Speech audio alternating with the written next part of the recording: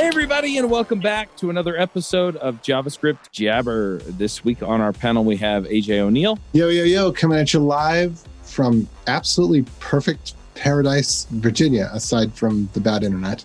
Dan Shapir. Coming to you from, interesting Israel. Steve Edwards. Howdy from sunny and clear Portland. I'm Charles Max Wood from devchat.tv. Just a quick shout out. We do have now a premium podcast offering. Currently, it is ad-free episodes. We are looking at what other options we can add to it to make it more exciting, but you can go find it at devchat.tv/premium. And this week, we have a special guest on the show, and that is Vitali Zaidman. Vitali, do you want to just say hello to everybody, remind everyone who you are and what you do? Yes, hello from Tel Aviv. I've been a software developer for the last 9 years. I work in a software solutions company in Weldon Software. Great company, by the way. And I got to work on many projects, many technologies. I worked with a lot of teams, processes. So I know things about tech, mostly about the web. And now I'm leaving my job and I'm moving to London. And I'm looking for a job in London. So you know how to find me, guys. You and Dan won't be neighbors anymore. Yeah, that's true. Yeah, the barbecues, it's going to be sad. Yeah, but we live in this global sort of a world of an economy, right? I mean, with Twitter and Facebook and whatnot, you have friends all over the place, or sort of, at least, internet friends. Yeah, absolutely. But the virtual barbecues just aren't the same. So let's just dive right in here. I mean, maybe you can browser cache your barbecue. I don't know. The title is browser caching. That was a joke worthy of Steve Edwards. No, mine get laughs. Well, they should, at least. I don't know about that one. But yeah, so, and this is something that I always run into. It's like, okay, I'm going to add some characters on to bust the cache, make it reload stuff. But yeah, it's not something that I really think about other than, my framework does this for me, right? This episode is sponsored by Sentry. Sentry is the thing that I put into all of my apps. First, I figure out how to deploy them. I get them up on the web. Then I run Sentry on them. And the reason why is because I need to know what's going on in my app all the time. Yeah, I'm kind of a control freak. What can I say? The other reason is that sometimes I miss stuff or I run things in development. It works on my machine. We've all been there, right? And then it gets up in the cloud or up on a server and stuff happens and stuff breaks, right? I didn't configure it right. I'm an idiot and I didn't put the AWS credential in. I didn't do that last week, right? That wasn't me. Anyway, I need that error reported back. Hey, Chuck, I can't connect to AWS. The other thing is that this is something that my users often won't give me information on, and that's, hey, it's too slow, it's not performing right. And I need to know it's slowing down because I don't want them going off to Twitter when they're supposed to be using my app. And so they need to tell me it's not fast enough, and Sentry does that, right? I put Sentry in, it gives me all the performance data, and I can go, hey, that takes 3 seconds to load, that's way too long. And I can go in and I can fix those issues, and then I'm not losing users to Twitter. So if you have an app that's running slow, if you have an app that's having errors, or if you just have an app that you're getting started with and you want to make sure that it's running properly all the time, then go check it out. They support all major languages and frameworks.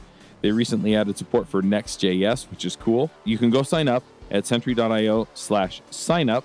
That's easy to remember, right? If you use the promo code JSJabber, you can get 3 free months on their base team plan. Before we dive into it, in preparation for our conversation today, I went ahead and started reading the MDN chapter on the cache control HTTP response header setting, because MDN is the best. And I have to quote a part of it back to you because I think it kind of frames this entire discussion. So one of the directives there is the no-cache directive. And here is the description of no cache. The response may be stored by any cache, even if the response is normally non-cacheable. In other words, no cache means that it can be cached. You gotta love that. Logical. Hey, That's real what I would have quick. thought. There's one thing at the top of the notes that I think is important leading in about the famous statement from Phil Carlton that says there's 2 hard things in computer science, cache invalidation and naming things. Actually, that's incorrect. There's 2 hard things in computer science, cache invalidation, naming things, and off by 1 errors. So I just wanted to clarify that. Yeah, that is well known. But yes, cache invalidation is certainly hard, especially hard in a distributed and not, let's call it, not reliable system like the web, intentionally not reliable. So it makes the caching even more challenging.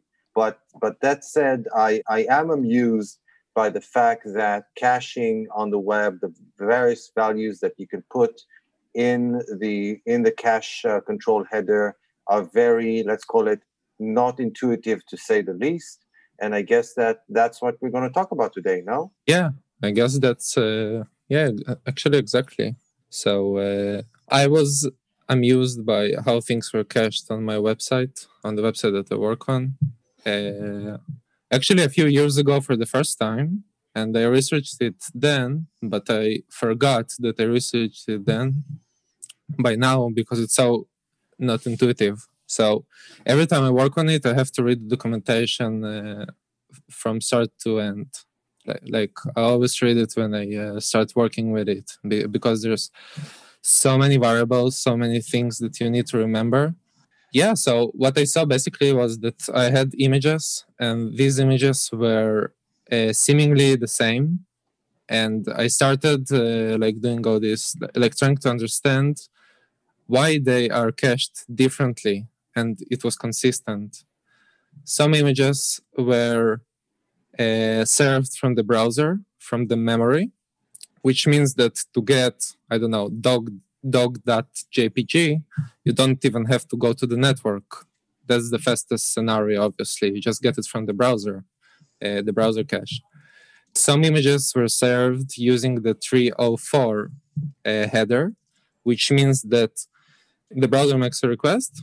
The server basically says that, yeah, it's cached. And some requests were giving me like other codes, like 200. And I couldn't find what's the difference between them.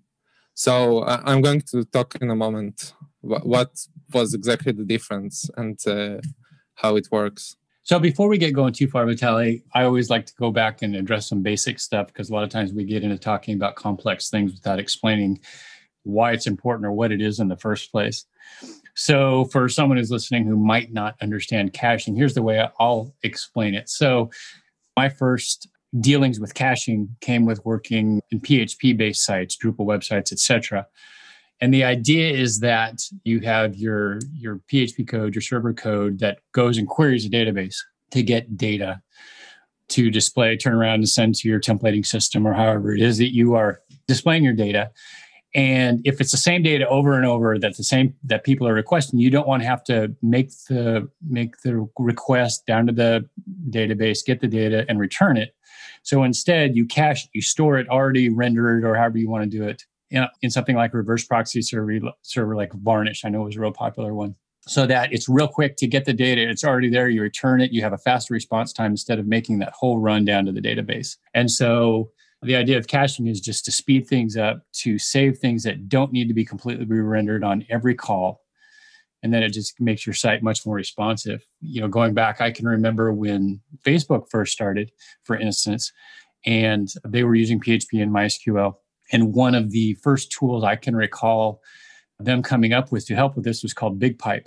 And it was basically a PHP caching mechanism that could be used. And it was incorporated into Drupal. And I don't know about how many other places. So that it was an easy way for you to get your data stashed somewhere so that's easily accessible without making that full run. And in some cases, you can do stuff like store already rendered data in your database in cache tables. And then there's stuff like Redis you can use, reverse proxies like Varnish. There's any number of tools.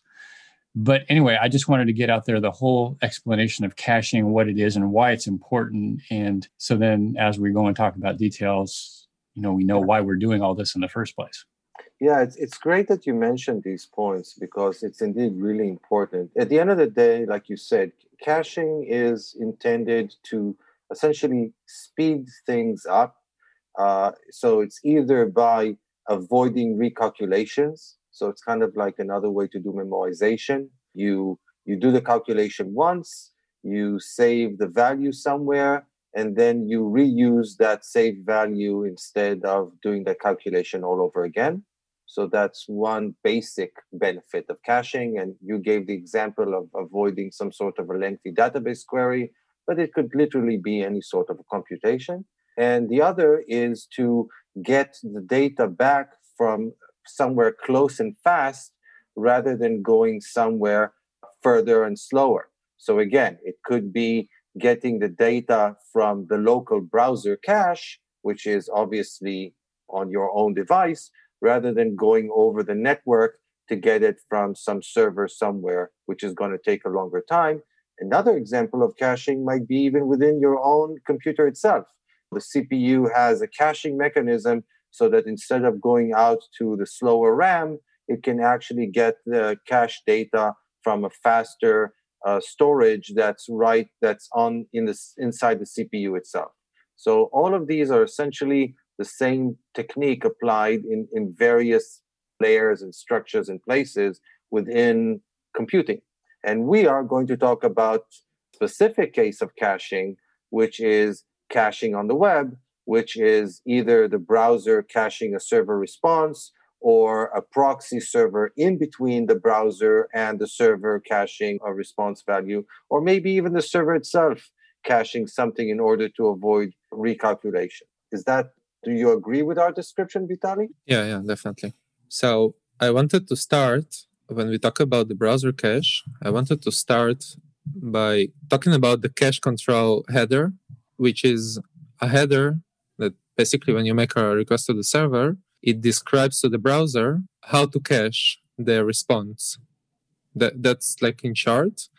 And it's really, really important to use cache control. And I'm going to explain why it's so important to use it. Because if you don't use it, your browser has a heuristic. Your browser has some kind of default behavior. And it determines how to cache things in a very, very unexpected way. And that is what I encountered a few months ago. Basically, if you don't have cache control, your browser looks at when your asset was less modified. So let's say you make a request to a.jpg, okay, to an image, and the asset comes with a modified date that states that it was modified 100 days ago. Your browser will cache this asset automatically for 10 days. So it's the difference between today and the last date when it was modified divided by 10. Okay. So you might be in a situation where you didn't want to cache anything. And suddenly you see like your website doesn't update for some reason. Things on your website doesn't update. And it happens because the browser has default behavior when it caches things. So it's very, very, I really don't advise using this method. Super intuitive. That's why we have the cache control header. And in the cache control header, we have many options that tell the browser how to act. So we can use private or public. Actually, I don't think we're going to talk about all of them. I think the most important of them is max age, I guess.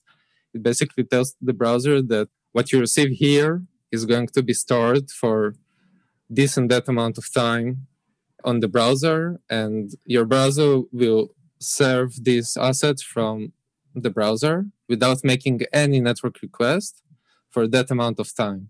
Now, it's super convenient and super fast, but it has its drawbacks because you might be in a situation where you want to update something, but it doesn't update. And it might be you can cache things for a whole year in this way. So it's a really good thing to do, but also might be kind of dangerous. So yeah, I'd like to give an example for that, if I may. Yeah. So let's say I'm running some sort of an online news service, a newspaper or whatever, and I get a lot of traffic, and I don't want to overload my servers, and I also want to provide fast responses. So I could say, usually I don't update my front page more often than once every 10 minutes. So I'll set the max age appropriately. And that way, I get this. I'm sure that if somebody visits the same my site twice within that 10 minutes, they The second visit won't actually load my servers because they'll use their local content. They'll also get it really fast, so they'll be happy. But then some breaking news happens, and I update my site. But unfortunately, I updated it right at the beginning of that 10-minute cycle for somebody, and they heard from somebody that there's this really important thing happening, and they immediately try to refresh the site. But because of the way in which my caching is configured, they'll potentially get that same story all over again. And then because of that, they'll be disappointed with my site. They'll go somewhere else. And once they go somewhere else, there's a chance they'll never come back. So you really need to be careful with these types of things. And that's one example. There are other examples where I potentially, have bugs in my HTML because I deployed a new version, and then I try to correct it, and I can't because people are using the cached version that has the bug. So there are all sorts of scenarios where caching can be problematic when you cannot remotely force a cache to clear. I think the other that's one that the more comes to mind is part. You get a DMCA claim against an image or something on your website that you've told people to cache, things like that. Haven't had that. I've had that on the podcasts. Yeah, that's definitely a scenario that can they be cache your media. Yeah. Yeah, I think the biggest problem is when things break because of caching, because things are running at different versions. The front end is now running at a different version of the back end, or the HTML is a different version than the JavaScript. That's where I see it being really problematic. Yeah. The idea of static assets being cached, I think this is good. The problem is that we don't want dynamic applications being cached so much. Yeah, but the whole distinction between static and dynamic can become really tricky sometimes. I mean, because at the end of the day, everything is dynamic. It's just that the time frames are different. Well, you can put it like that, yeah. I like the idea of how we used to do it back a decade ago, where you just hash the assets, and then in the production version, you just have the version of the file plus a dot, and then the hash of the file, or a truncated version of the hash of the file, and then dot whatever the extension is. So you have main dot some random looking characters dot JS, and main dot some random looking characters dot CSS. I think that worked out pretty well. And I don't quite understand why. It seems like in the web and just in the world in general, whenever people are at the pinnacle of success, that's when they just abandon everything and go backwards. Well, I have to tell you that actually that's exactly what we do at Wix. So when we consider static assets like JavaScript files or images, they all have CRC as part of their path. So and then we just set their cache to be like Vitali said, for as long as the web essentially allows, which might be a year. Sometimes we set it a little less, but essentially from our perspective, they're immutable. And it's when something needs to change, what changes is the HTML itself, and the HTML is the thing that references the versions or knows the different versions or CRCs that it needs to use. So we use exactly the method that you described, AJ, but we still don't get away from the fact that then it becomes a question of whether or not to cache the HTML itself. Because never cache index.html and you'll never regret it. Well, that's problematic because because then you start to get into all sorts of things like how your time to first byte compares with the time to first byte of other type of solutions. And we had a guest here talking about the gem stack recently, and part of the gem stack, for example, is pushing resources onto a CDN. So at the very least, they're cached on the CDN, and the website itself, that its version is, it's not versioned in its HTML. So it's... Well, if you use in React, you don't have to worry about that because there is no HTML in your index.html. It's just a script tag. Yeah. There you go. Yeah. Problem solved. I mean, it's this is the part of it that makes it hard, or at least one of the things is that if you have a large index.html, or you have a lot of things that move around on the index.html, or both, Then it's okay, which parts do I cache? How do I cache? Can I cache on the back end in order to speed up the load for the work time on the back end so I can spit it up faster?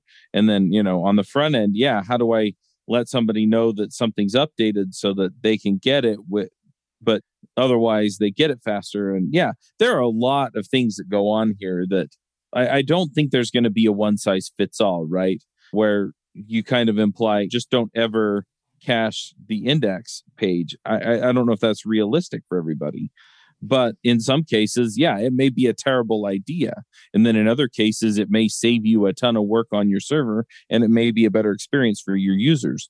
And so you have to be able to make that call. Can we agree that caching falls within the realm of pre-optimization, or not the realm of, but in the realm of risk of pre-optimization? Oh, definitely. I think it's one of the most widespread pre-optimizations for sure. People are obsessed with caching before they even have a reason to do it, like all the time. But if you're building a progressive web app, for example, you want to cache your index.html because you want your users to access your website when their phones are offline, right? Mm-hmm. But then what you're doing, right? Because like if your index.html is cached and all the resources are cached, how do you even update your website ever? So one of the ways to do it is to use service workers, where they first make a request. If it's not there, then they're using the cached version.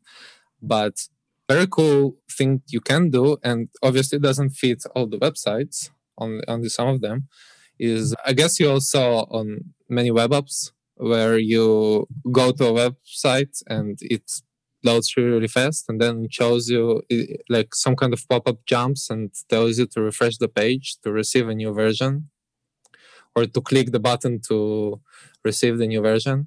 So basically they cache index.html and they always serve it to you. They might even download the new version on the background, and the moment you click refresh, that's it. You receive the new version. So that's one way to do it. Yeah, I think we kind of talked about some of this stuff also when we spoke with Jake Archibald from Google. I mean, I like to make a distinction between cache control, the cache control headers, and the behavior of service workers. And they approach a problem from a completely different angle, and they should not be considered like replacements for each other exactly. Obviously, there's overlap, but with cache control, it's declarative. You tell the browser what you would like for it to do, and hope for the best. With service workers, you literally implement the caching yourself. You write the caching code in JavaScript. You implement a client-side proxy, and it's yours to do and yours to break. And the end result is that it gives you total control, but it also gives you the total ability to completely shoot yourself in the foot. Yep. So when do you make the call? When do you start thinking about, is this worth the trade-off? Well, I can just say that from my perspective. First, my perspective is always get the cache control right. So regardless of whether or not you're going to be using a service worker, implement proper values in the cache control, because as Vitali correctly said, if you don't, you will likely fall into scenarios where the browser tries to fill in the gaps, and it's always beneficial to be explicit about these sort of things. And the control really, at the point of the initial decision making, the control is at the hands of the server, where it should be, because the data is coming from the server. So the one providing the data has the most context about how long that data is fresh. Then, if, like Vitali said, if you want to have the ability to work offline, then you can introduce or do really sophisticated things that for some reason you can't do with the built-in cache control headers. Then I go ahead and implement a service worker. But then you better know what you're about and have really good testing, because if you screw up caching, pardon my French, it's a very difficult problem to fix. Yeah, I saw a collage a few days ago of of Twitter threads where companies ask their users to refresh the page, like to do hard reload, right? Because they're stuck in this scenario. And it happened a lot, like cases where people are starting to call support in panic, and the support has to explain to sometimes hundreds of thousands of people or even more how to do this hard reload thingy. And trust me, that's a place where you don't want to be. Yeah. So, Now, okay. So if you're talking about this extreme, yeah, sorry, Chuck, I interrupted you. No, I was going to start moving into some of the other areas because there are other things that I see people talk about when we talk about caches that, yeah, anyway. So when you get to this extreme, what were you going to say? Yeah, the other extreme is to not cache at all. So if you set your cache control to no store, then it's not cached. And as Dan said, if you set it to no cache, it does something different a little. Can you explain maybe the difference between those? Yeah, I'll explain the difference. So no store makes sure that this particular request, whether it's a request to a server or to an asset or whatever, will be not cached anywhere. So if you have some important thing, like, I don't know, a request, if it has to do like with banking or whatever, you don't want to cache it anywhere. Obviously, it's not the only scenario, but so it's called no store. And if you use no cache, then it uses e-tags, and it basically calls the server and asks it if the version that the browser has is the most fresh version. So how e-tags work, the moment you download an image for the first time, you receive not only images, any asset. The moment you download it for the first time, you receive status code 200, and you receive an e-tag. And this e-tag is a unique ID that identifies your asset. So later, you can make a request to the server, and it sends this e-tag along with the request that asks for this asset. And if the server sees that the e-tag didn't change, so basically you have the freshest version of an asset in your hands, then it sends you the code 304, not modified. And basically it means that your browser can use the version that it has, and it doesn't have to download the asset itself. Only the answer from the server that your version is fresh. Yeah, I think that's the key to understand between the key difference between no cache and no store, which is that no store, like Vitali said, basically says don't store a copy in your cache. You're not allowed to cache this content because I said so. Whereas no cache says, well, you can store the copy, but you're not allowed to use it before revalidating with the server that it's still fresh. And it might be, so an example that was given was using an e-tag, which, usually is some sort of a checksum or CRC or whatever on that resource. So if it stayed the same, it's the indication that the version that you have is still fresh and still usable. Of course, that e-tags are optional. I mean, the server can send down an e-tag, or it can decide not to send down an e-tag if it doesn't want to. Yeah, it's just something that comes in the header, right? Yeah, it's another field in the response header. Yeah, for example, if we go back to the example of immutable resources that never change, we talked about static resources like an image that maybe has a CRC as part of the URL itself, where there's no point in also sending the CRC down as an e-tag because it will never change. So why check if it's changed? Just a word about CRC. So basically we want to use content hashes. We want to, even if our website has changed, but several files didn't change, we want to use hashes on file names. So it's file name dot some kind of hash dot extension that represents this particular version of this file. So if the file didn't change, you still receive the same content hash. And Webpack does that for you, I think, right? In Webpack, when you output your files, you can, if you use like a file loader, you can choose between content hash and basically just a hash. And hashes are created faster than content hashes, but they're less reliable. Yeah, the way I use Webpack or the way I have it configured, I've been getting the hashes. I know that a lot of frameworks will do it for you too if they have some other pipeline for managing static assets. Yeah, in Next.js, for example, you can configure Next.js to use e-tags automatically. So Rails does it too. You can turn on e-tags. Yeah, and it works like from the client side and also from the server side. So it's really nice in Next.js. I assume there's a way to turn off e-tags in Express.js, but they are on by default. Yes, there's exactly. There's a way to turn it off. Yes.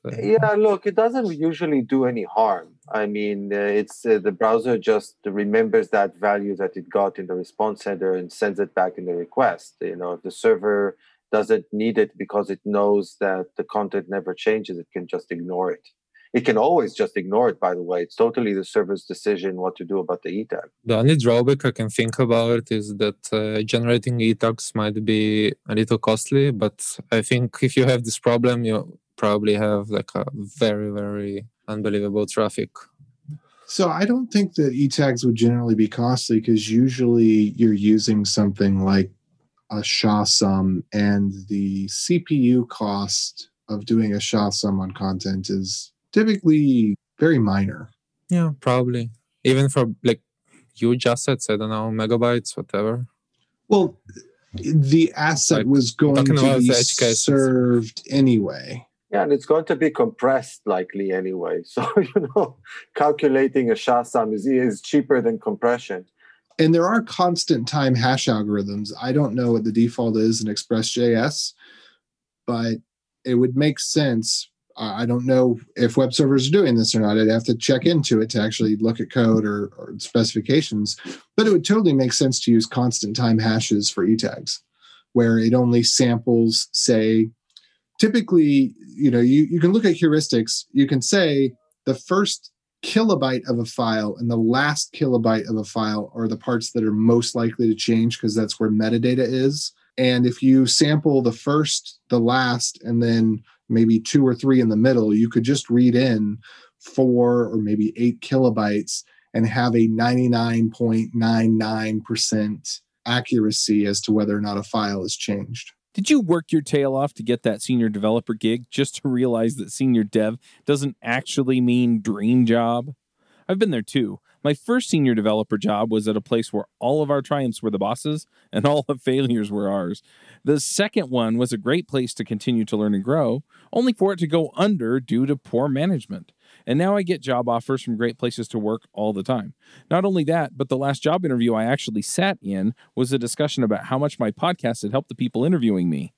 If you're looking for a way to get into your dream job, then join our Dev Heroes Accelerator. Not only will we help you get the kind of exposure that makes you attractive to your dream employer, but you'll be able to ask them for top dollar as well. Check it out at devheroesaccelerator.com. Yeah, well, the other thing that I see happen sometimes, and this is something that Rails does in particular, is that if it renders a partial part of the HTML, then it can generate kind of a fragment hash and work off of that. The other thing that I've seen it do is use a hash on the object as opposed to a hash on the generated HTML as a stand-in, and actually skip all of the rendering and then be able to generate that e-tag even more quickly, right? So if the HTML request is just loading in a page that only renders basically the information off of that one object, then it doesn't need to go through the render steps. It knows whether or not it needs to clear the cache based on whether or not that object has changes in it, or any of the objects that it's composed from has changes in it. And so it'll kind of cheat and not do the rest of the work and then hand down an e-tag or a hash that's already telling it, hey, this is all the same, right? And then you can have JavaScript or something else on the front end, Stimulus or React or something like that will come back and actually update like anything that looks like a feed or anything that needs to pull extra information from the site later on. But an important thing to remember when using e-tags is that, yes, it can say avoid the data download, because if the e-tag doesn't change, like Vitali said, you just get a 3 or 4 response that says basically use what you've got. But it does not avoid the round trip. to the server. Right. And if you're, let's say, on some mobile device and some sort of a slow network because, I don't know, you're traveling overseas or whatever, that duration can be lengthy in and of itself. So it's not like you're going to get instant response because you're quote unquote caching. There's still a price to pay when you're relying on data that requires revalidation. That's true. Thanks for clarifying that. Which brings me to another point that I wanted to ask you. So we covered 3 cache directives: no cache, no store, max age. Are there others that you want to mention and cover? Yeah. So we have public and private, and they determine if an information is private for that single user only, which is the private one, and it would not be stored on shared caches. There are more caveats to it, but when you cache things, just remember that you don't want to cache things on places where you're not allowed to cache it or where it might be problematic to cache it. I think, Chuck, you talked about one of these cases, right? Can you give an example of or describe the difference between a private and a public cache? Yeah, for example, if I have a private picture that the user uploaded, you want to save it in a private place, for example. I think that's the most obvious one. But I also mean, what is a private cache versus a public cache? I mean that, for example, like a private cache would be the cache in your own browser, on your own device, in your own session, or operating system session. So that would be a private cache for you. But if there's like a proxy in the middle and it caches the response, that's a public cache because theoretically it could be used by anybody who's going through that proxy, right? Yeah, I wonder if a private cache can also be on the web somewhere. Well, theoretically, I could construct a private cache, but that would assume that I know exactly who the user is that is going through that connection. If I was able to totally validate that user, then I could also have a private cache in the cloud. I'm not sure that there would be value for that, because if I can, well, maybe I know if a user potentially switching between devices, then I could theoretically cache across devices for that user. That could be interesting. Yeah, you could have theoretically a private cache in the cloud. Why not? In the context of private and public cache, I think it's also worthwhile to mention the S max age setting, which is similar to max age, but actually overrides max age for shared caches. So you could actually use it to specify different durations for content in a private cache versus a public cache. And what always gets me is that max age is written max-age, but as max age is written as dash max age without a dash in the middle of max age, just to confuse us all. And believe me, I've seen cases where people wrote it wrong. Yeah, I also wanted to just remind you that Internet Explorer works differently. So just take it into account, and if you need to support it, then read about how it works. That is shocking. Say it isn't so. Yeah. I will add a link actually that explains how Internet Explorer works with cache control for people like me who struggle to make sure that things are supported there.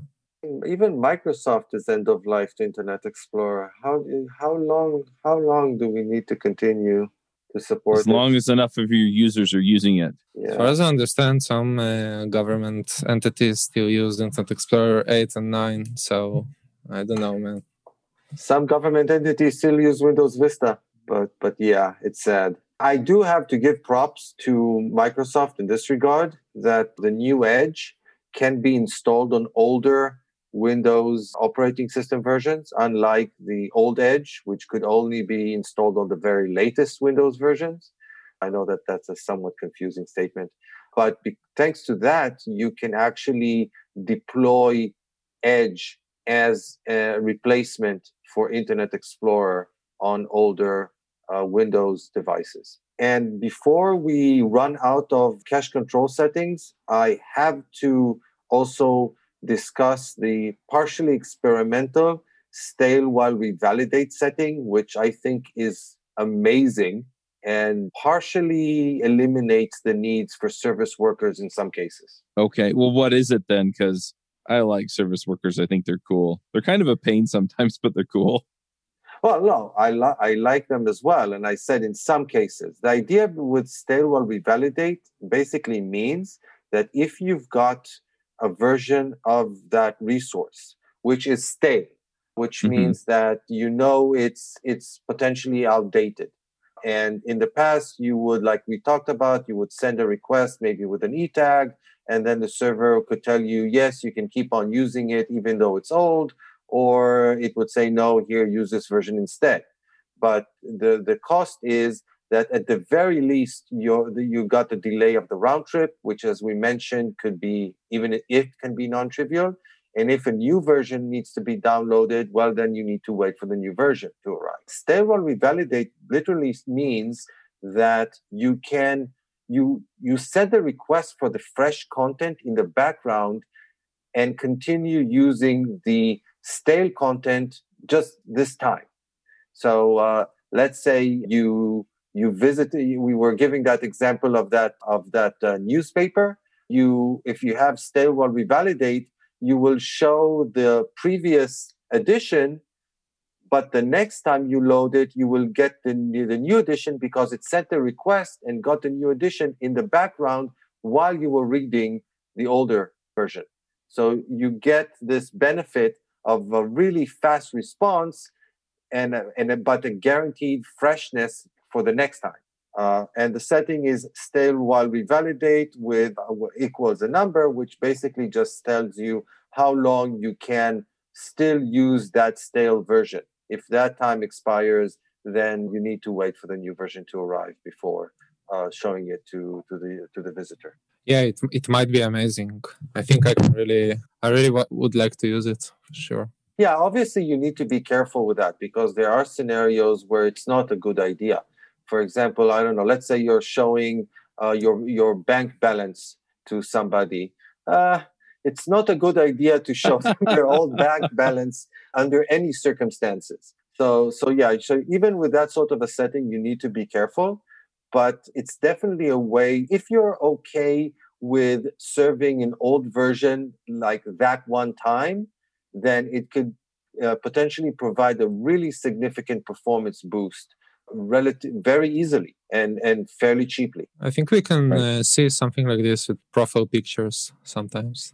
You receive the old one, even though like you updated your profile picture already, but on your next time you look at it, it's already updated.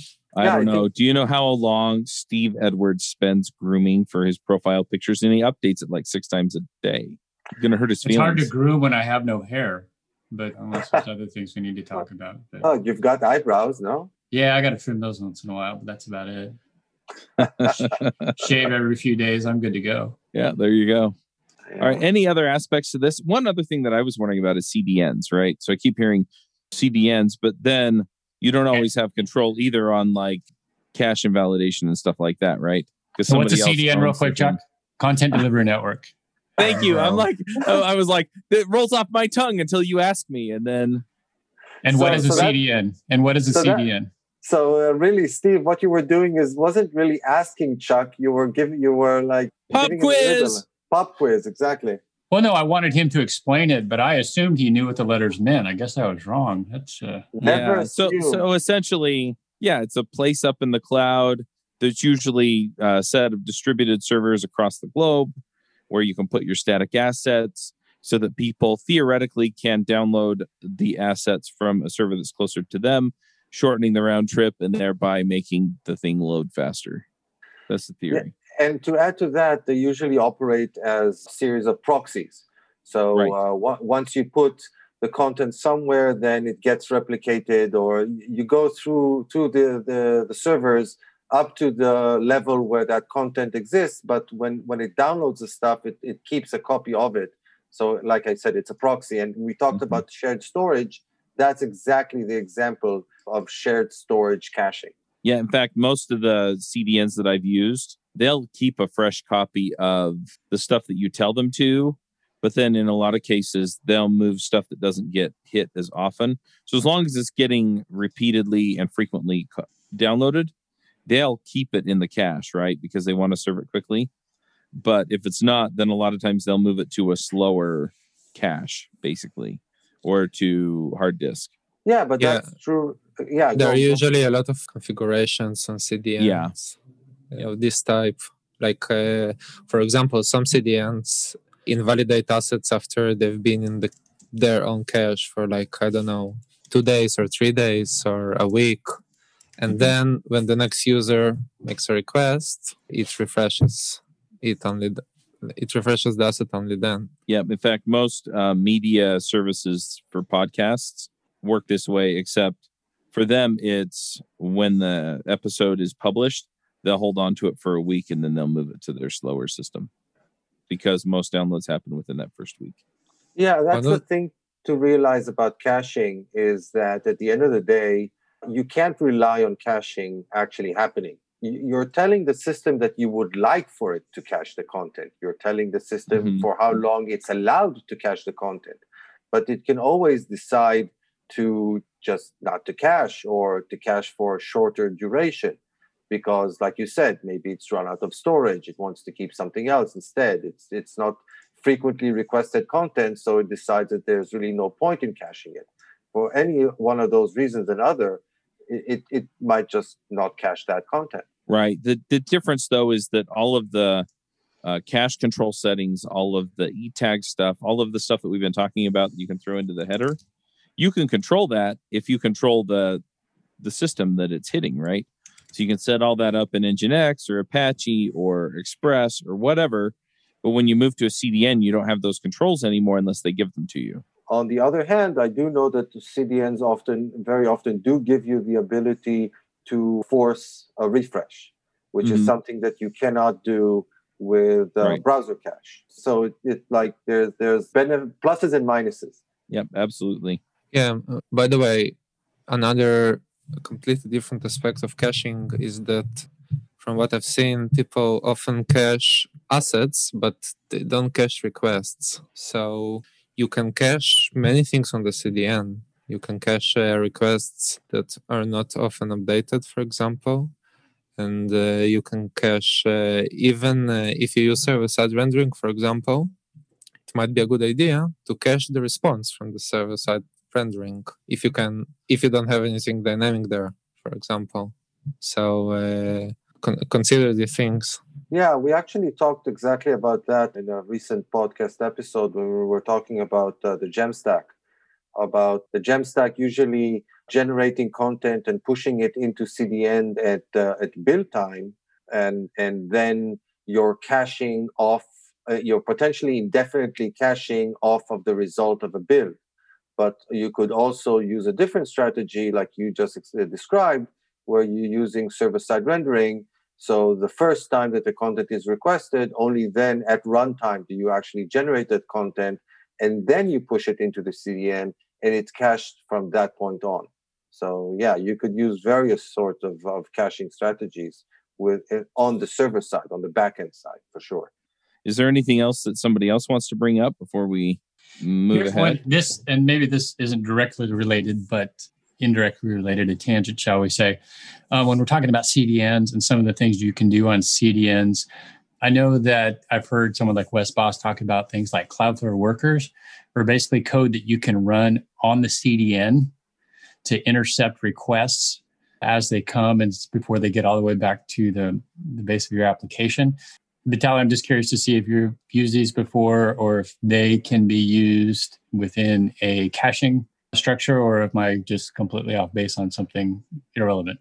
I'm not sure if you're talking about what I'm thinking about, but from what I saw, you can configure the CDN to cache even dynamic content in many cases. If like smart CDNs can cache dynamic content based on like headers and like things that you return to the user. So that's what I saw.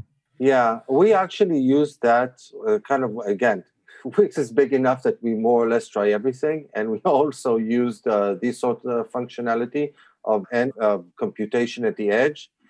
It's kind of adjacent to caching, I would say. The basic idea is that it just does the computation closer to the endpoint and in a more distributed sort of a way. And if and when you can do that, it means that you don't need to go as far in order to get the data.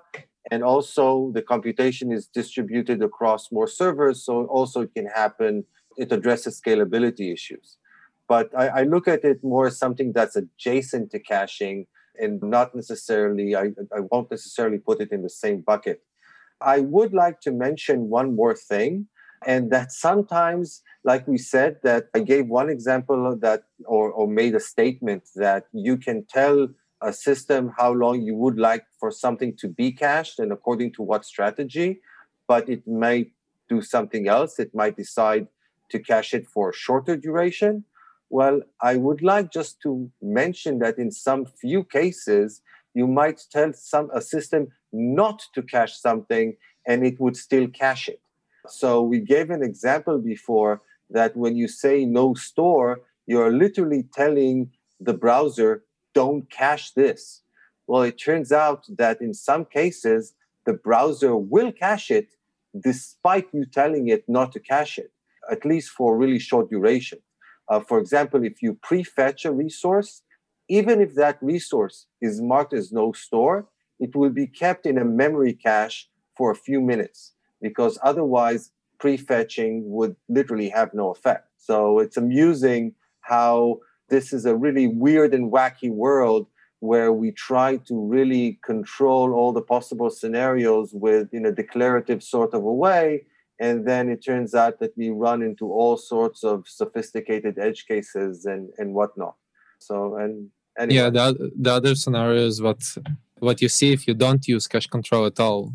The thing that I started with, because for the first 10 days, you will not have cache at all, usually.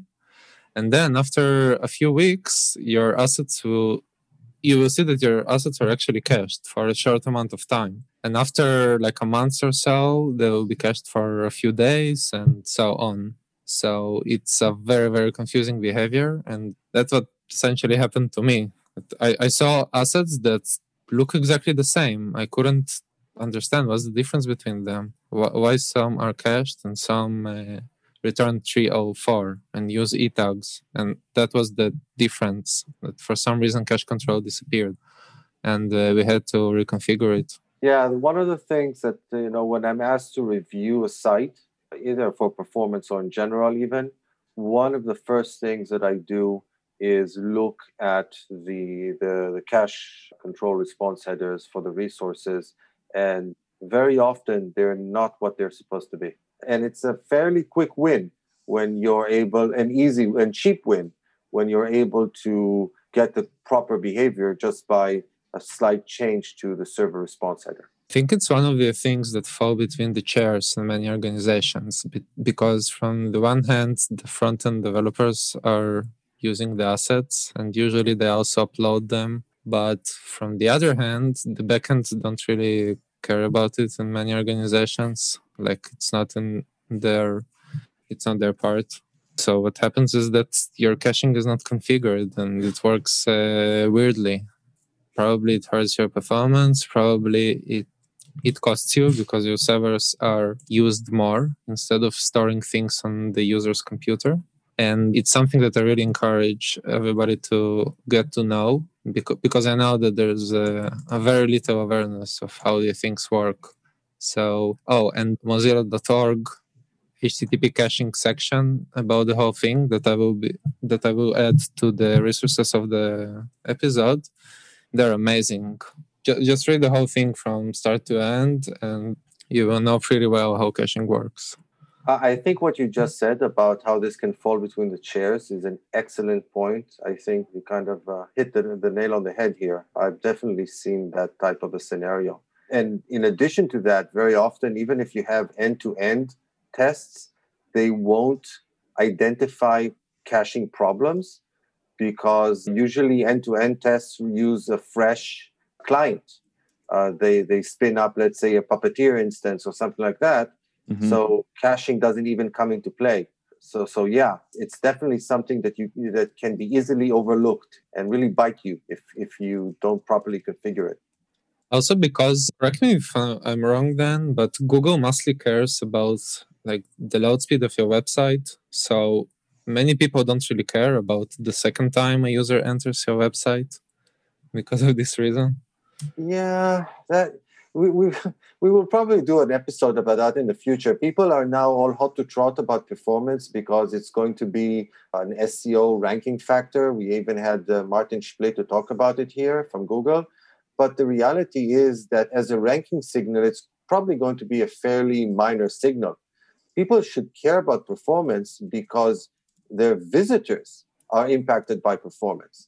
So even regardless of how well you rank, if your site has bad performance, you will get a high bounce rate. People will just abandon your site because it's slow to load. Yeah, it's empirically proven by like once and again by many great companies.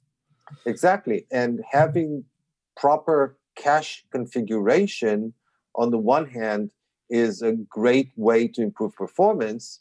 And having an improper cache configuration is a great way of displaying wrong data and potentially having all sorts of privacy issues if you're not careful. Now, I was under the impression that Google was actually backtracking some on ranking sites. I guess it was mobile performance. I read an article where they're not going to rank sites as heavily based on mobile performance because what's the name of the law? Whatever.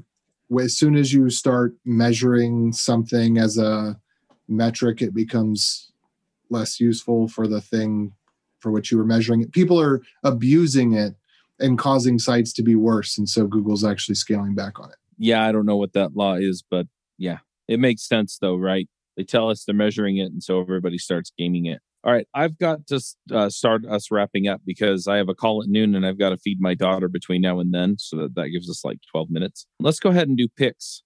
Hey, folks, if you love this podcast and would like to support the show, or if you wish you could listen without the sponsorship messages, then you're in luck. We're setting up new premium podcast feeds where you can get all of the episodes released after Christmas 2020 without the ads. Signing up will help us pay for editing and production, and you can go sign up at devchat.tv/premium. Dan, are you in a position to do picks? Looks like he's not. Vitali, do you have some? Oh, we'll do you last because we always do the guest last. Steve, do you want to do some picks for us? Sure. I did want to point out that we have a little document that we use to gather notes for what we're going to talk about. And I had put some questions that got skipped. So I'll read one of them now. And this is very relative to caching. And it says, do sheep shrink when it rains? And so I actually have an answer to that.